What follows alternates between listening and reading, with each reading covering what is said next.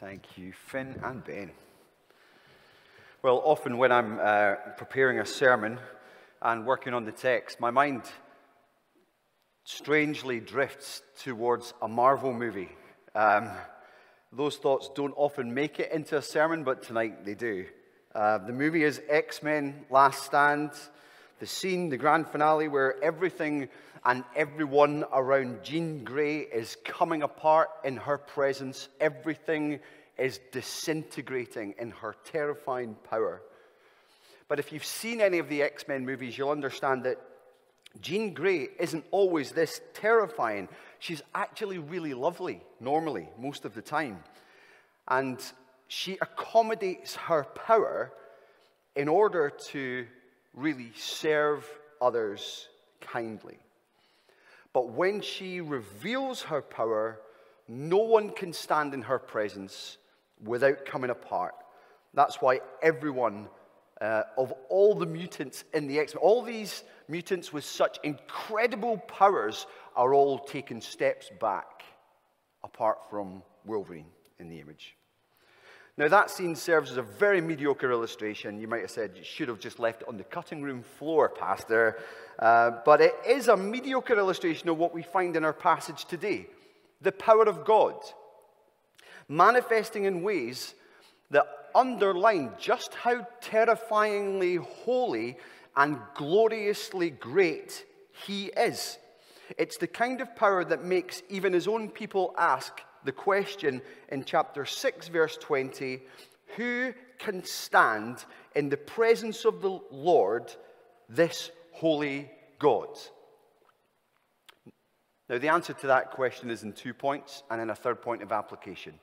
And let's break it down and let's answer this. The first answer to this question from the text is that no rival God can stand. No rival God can stand.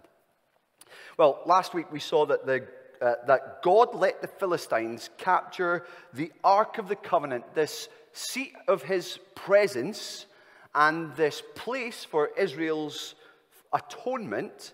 He let them capture the Ark of the Covenant because, well, Israel had used God as a waiter, and they had also stolen his glory. Now, Hannah had warned us back in chapter 2 that there is no one holy like God, and that those who oppose the Lord will be broken. And we saw last week that Eli fell over and broke, and God upheld his holiness by taking his glory elsewhere, even into Philistine territory. What happened next is that the Ark of God was carried into the Philistine city of Ashdod and into the temple of Dagon, a false god. And if you look with me at verses 1 and 2, you see that Dagon is very much introduced here as God's rival. Everything about these first two verses says that the Philistines viewed Dagon as a superior god to Yahweh. And when you see the word Lord in the passage in capital letters, they're using the name that God gave to his people Israel in the Exodus. But imagine this. Here they are, the victorious Philistines. They are carrying the Ark of God like a trophy, a war trophy, into Dagon's temple. No doubt through clouds of incense burnt to Dagon, amid songs of praise to Dagon's power and glory. Verse 2, they set it beside him, beside Dagon. Notice the positioning. The placement is a statement. To polytheistic Philistines, the God of Israel was a lesser god, now in subjection to Dagon, the greater god. And I'm sure they had a really wonderful time in that worship service. But the next day, maybe they got up to celebrate a little bit more. But we find in verses 3 to 5 that Dagon is found on his face the first time. And then Dagon is found on his face in pieces the next time before the presence of God. Look with me again at verse 3. See for yourself. When the people of Ashdod rose early the next day, there was Dagon fallen on his face on the ground before the ark of the Lord. And again, notice the positioning. The placement is a statement. Now the ark that had been placed beside Dagon, but now Dagon is before the ark himself now in a posture of submission. He is on his face. Now at that, the Philistines should have just done the very same and realized what they were dealing with, but they don't, do they? Verse 3b, they took Dagon and put him back in his place. He is so powerless, he needs his worshippers in order to stand him up. But they shouldn't have bothered, because the very next day, Dagon was on his face before the ark again, but this time verse 4 says his head and his hands had been broken off. Now the overall point is unmistakable. Dagon is defeated. He is a defeated god. Without his head, unable to think, without his hands, unable to act. In fact, the taking off of the head was a sign of complete and total victory. And he won't be the only one to lose his head in 1 Samuel. But the point is, God is underlining on his very own that he is victorious and that he is supreme over any other god. Yahweh even triumphs in the temple of his rival. And that's because no rival god can stand in the presence of the Lord, this holy God. But not that the Philistines actually get it. Do you notice what they do in verse 5? Verse 5 just underlines how the hold that this idol has on them, when instead of falling on their face before God, they just kind of create this weird ritual to remember that Dagon is a loser. It's so weird. They should have chopped him up for firewood. But now, after a wee trip to B&Q and a bit of DIY, Dagon will be just fine and we can worship him again tomorrow. Now, what should we do with our idols in the light of verses 1 to 5? Because there is a lesson in this for us. When we consider the supremacy of God compared to all other idols, the first thing we need to do is get rid of our idols. Now, you say, well, I'm not an idolater. I'm not bowing down to kind of gold objects on my mantelpiece or anything like, or buying Dagon flat packs from Homebase. That's a good thing, but that does not mean that we're not idolaters. Not when you take the definition of idolatry or of an idol to be anything we worship, love, and serve in place of God. Now, by that definition, that certainly includes deities of other religions, but it can include things like money, sex, power, career, kids, anything really. Whatever we set up as a rival to God or consider superior to God, that is an idol. And this text says loud and clear to all of us that no rival can stand in the presence of the Lord Yahweh, this holy God. No idol can save us, so get rid of them. As we read in the first of the 10 Commandments, the Lord himself saying, "You shall have no other gods before me." And that's not a suggestion. The second thing we should do is worship God and God alone. In Isaiah 46, 9 and 10, God says, "I am God, and there is no other. I am God, and there is none like me. I say my purpose will stand, and I will do all that I please." Anyone who's grown up with Colin Buchanan songs now, that verse is almost ruined because you've got these little songs going on in your head now. But it's such an important verse for us. It says, only God is worthy of our worship. Only God is worthy of our heart's devotion and our life's service. Then what is it that Jesus said when the devil in the wilderness pointed to all the kingdoms of the world and says, "Worship me and it'll all be yours"? He replied, "Worship the Lord your God and serve him only." So how do we do that? Well, Romans 12:1 tells us how we do that. It says that we offer our bodies as living sacrifices, holy and pleasing to God. This is true and proper worship. To live as believers in the day-to-day things of life, living for him, not for ourselves, praising him above all others, and living for his glory. No rival God can stand. So get rid of those idols and worship God and God alone. Now, we see in the passage that Dagon's hands are cut off. He is powerless. But the Lord's hand is very much intact, and it features an awful lot in the following section. It's there in verse 6, verse 7, verse 9, verse 11, and then in chapter 6, it's in verse 3, 5, 9, and 19.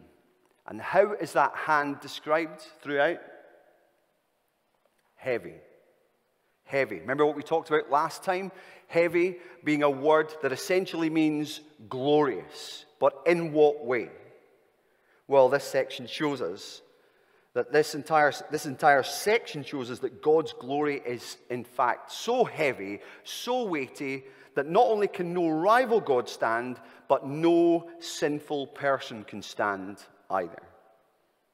And we see that in two groups of people. Those who are not God's people, and even those who are.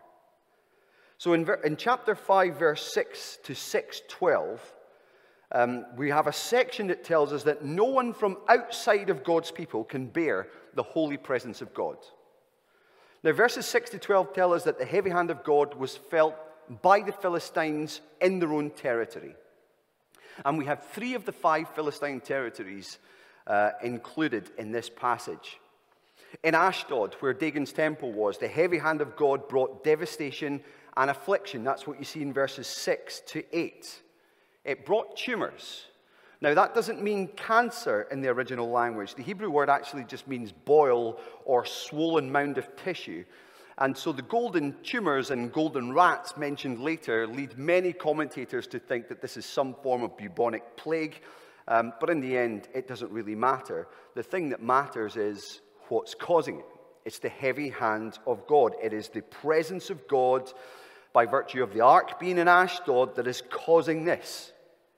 That's why all the rulers of the Philistines get together and say, get rid of the ark. Okay, so they very quickly understand what's going on. I don't know how much the people of Gath had a say in this, but they decide, verse 8 to 10, send it to Gath. But the hand of God was against that city in the very same way that it was against Ashdod. And in great panic, the people of Gath said, get rid of this ark. Then in verses 11 to 12, you see they send it to this city called Ekron. And the Ekronians, I don't know if that's how you say it, but that's what I'm going to say. They say, oh, hold it right there. The God of Israel is bringing absolute devastation and death upon us. By virtue of wherever this ark goes, death and devastation accompany it. It's bringing every single city that it's been into its knees, and we're really not happy about it being brought here. That's why in verse 11 you see, again, the patterns emerging. Send the ark of Israel away. But they also add, let it go back to its own place, or it will kill us and our people. Okay, so there's the first time we get this suggestion that they shouldn't just transfer it to another Philistine city, but send it home. And that's what they decide to do. And when they do, as we see in verses 1 to 12 of chapter 6, the hand of God was lifted from the Philistines. But I guess it's not really for the reasons that they think. I mean, firstly, they thought that the heavy hand of God was lifted because they sent the ark back with a guilt offering. That's what we see them as these priests and diviners get together. What are we going to do here? The reason why they're deliberating over this, by the way, is that they've already associated the Ark of the Covenant with a heavy hand of God's glory. So they're clearly not thinking we can just chuck this in the sea or just take it to the recycling center or something like that. We need to handle this with care, or else these plagues could just continue. So they send a guilt offering. Now, a guilt offering is just a way of saying sorry. Sorry for all the trouble, sorry for the Dagon thing, no hard feelings, etc. And it includes this thing of 2 cows, plus their own wee ark, with 5 golden tumors and 5 golden rats, one for each of the 5 Philistine cities. It's really handy when the explanation for something absolutely obscure is included in the text, isn't it? That's very, very helpful, because I didn't know how I was going to explain the rats. But verse 5 says, this is how they give glory to Israel's God. In other words, even people who do not believe that Yahweh, the Lord God of Israel, is the only God. They are seeking in some way, in their polytheistic way, multiple God way, of acknowledging his weightiness, right? His glory. Now, the thing I want you to realize here, if you read this passage in view of Israel's history in the past, should be a few little echoes coming. A few similarities where you think, I've kind of read something a little bit like this before. And we should, because it's about the Exodus, really. It's not a harebrained idea from the Philistine think tank. Verse 6 tells us it's informed by the Exodus, where God's affliction of Egypt was relieved when they did what? Sent the people away with gifts, okay? Now, that's what they do here, but as I'm saying that, I don't want us to be too impressed with that. The Philistines are not theologians acting in faith. They're gamblers hedging their bets. It is a polytheistic attempt to pacify Yahweh. They are hopeful that he will lift his hand, but they're not even sure this is all down to his hand in some way, even though they kind of say, well, let's just give him glory and say sorry, but actually, let's double check to see whether or not it's really him. Hence the whole thing with the cow cart experiment. I mean, how weird is that as well? So they double check that this is God's heavy hand by doing this cow thing. Okay, here's what they do. Hook up the cart, carrying the ark and our wee gift of 5 tumors and 5 rats, golden ones, to 2 cows who've never worn a harness or been paired up to plow, and 2 cows who have milk-dependent calves of their own tied up in a pen, and let's see if this is really from God. Now, the odds with this little experiment, you have to understand, are absolutely stacked against these cows taking even one turn, one step towards Israel. They will kick and buck against the harness because they've never ever worn one. And they will never ever leave their calves. It would go against their instincts. Now look at verse 12 with me of chapter 6. The cows went straight towards Beth Shemesh, which is in Israel, keeping on the road and lowing all the way. They did not turn to the right or to the left. The Lord is driving his presence home so that the Philistines could know that it wasn't just a coincidental outbreak. It was the heavy hand of God, and they should actually give him way more glory than they have just suggested. They could not bear his presence. For no sinful person from outside of God's people can stand in the presence of God. Now, that would go for you, friend, if you're here tonight and you're not a Christian. The hand of God is still heavy on those who do not believe in him. And while he still at times brings affliction to wake us up from our godless slumber in order to point to the salvation that he holds out to us, his heavy hand is still very clearly seen, mostly in society's self-gratification. Romans chapter 1 says that when people exchange the glory of God for something else, that's called idolatry, he gives it to them. He gives them what they ask for. He gives them what they desire in their hearts.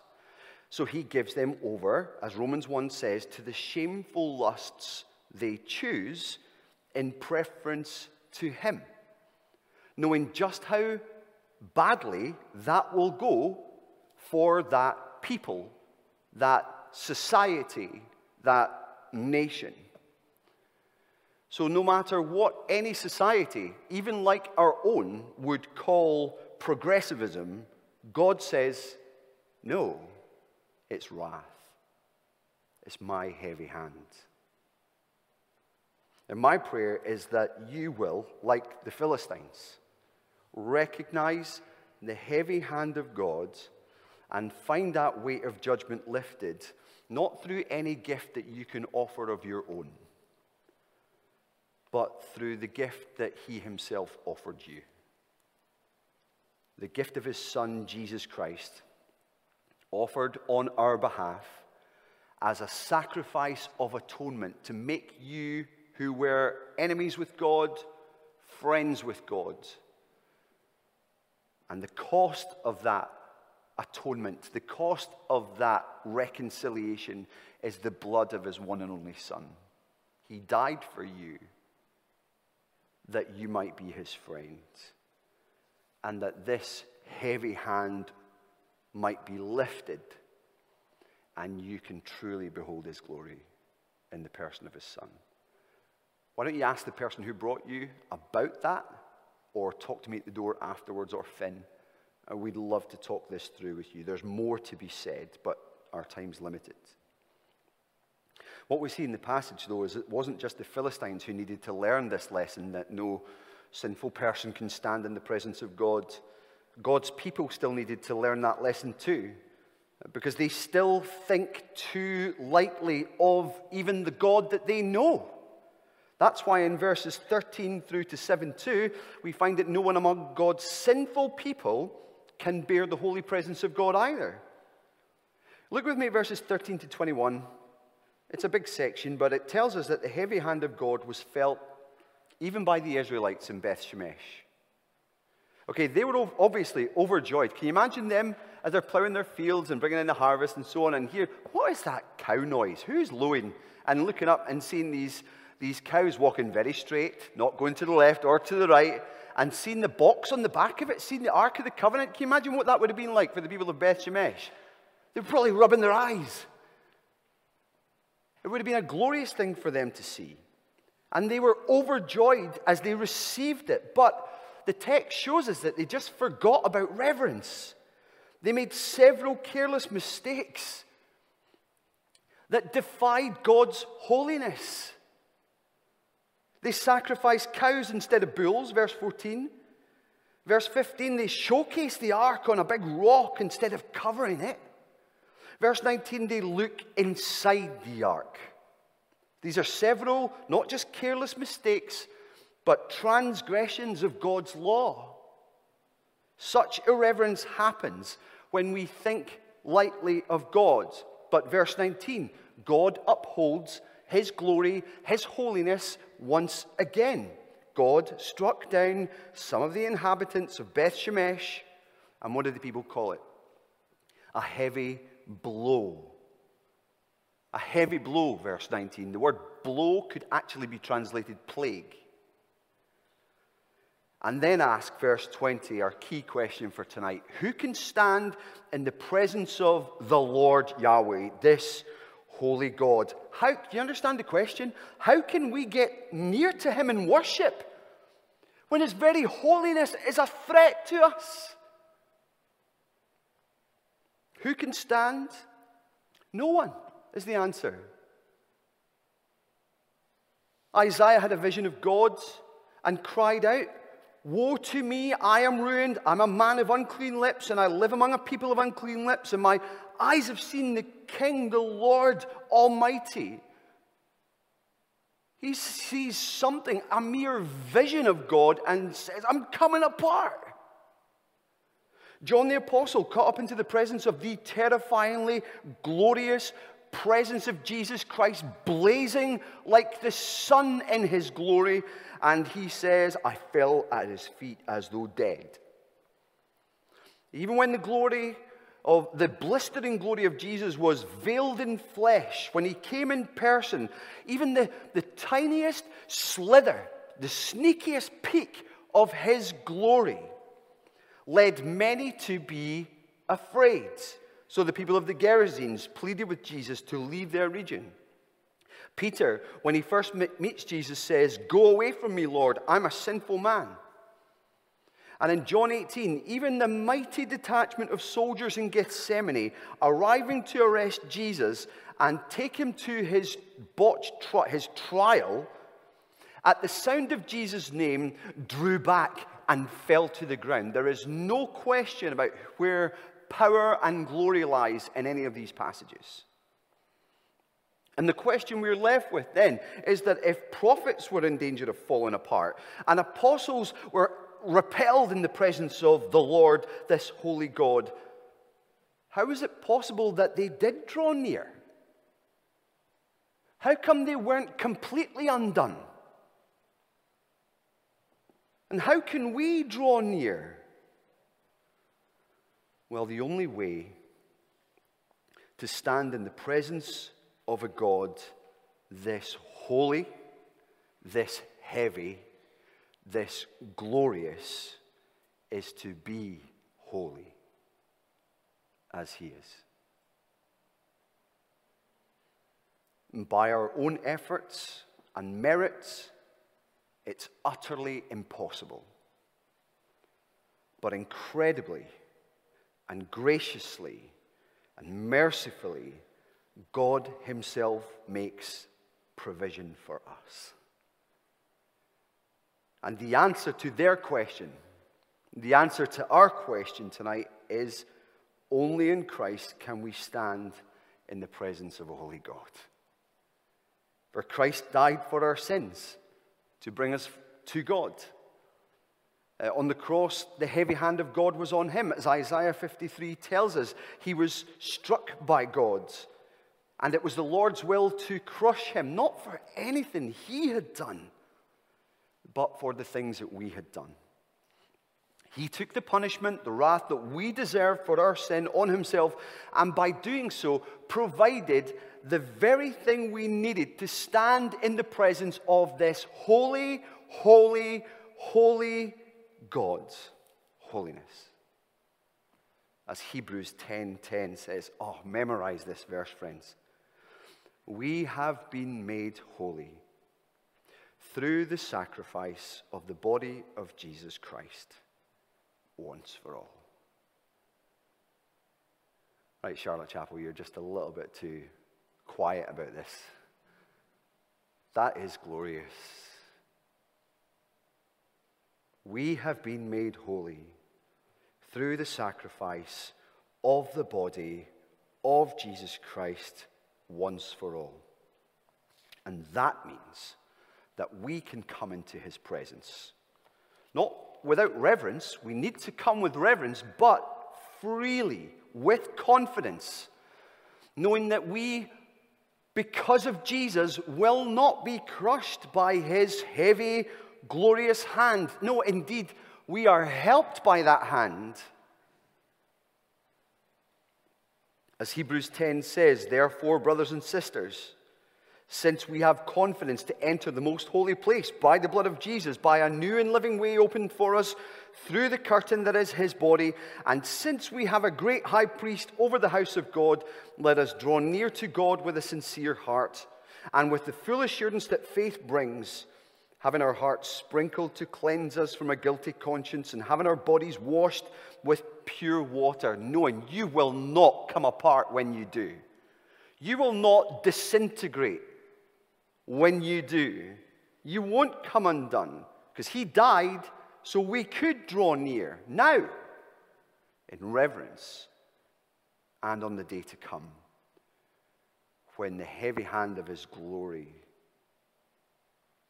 and the trampling foot of his wrath will be seen unmistakably, globally. So draw near. Come into his presence and do it with others. Because this is the way we spur one another on to keep on doing so, and reminding each other of this glorious salvation that we have. And we keep doing it until the day we are in his presence in the new creation. As Hebrews 10 continues, let us hold unswervingly to the hope we profess, for he who promised is faithful. And let us consider how we may spur one another on toward love and good deeds, not giving up meeting together as some are in the habit of doing, but encouraging one another, and all the more as you see the day approaching. So who can stand in the presence of this Lord? Yahweh, this holy God. No rival can stand, get rid of them. No sinful human can stand, we need to face up to that. Only in Christ can you stand. So believe in him, love him, and live for him. Let's pray.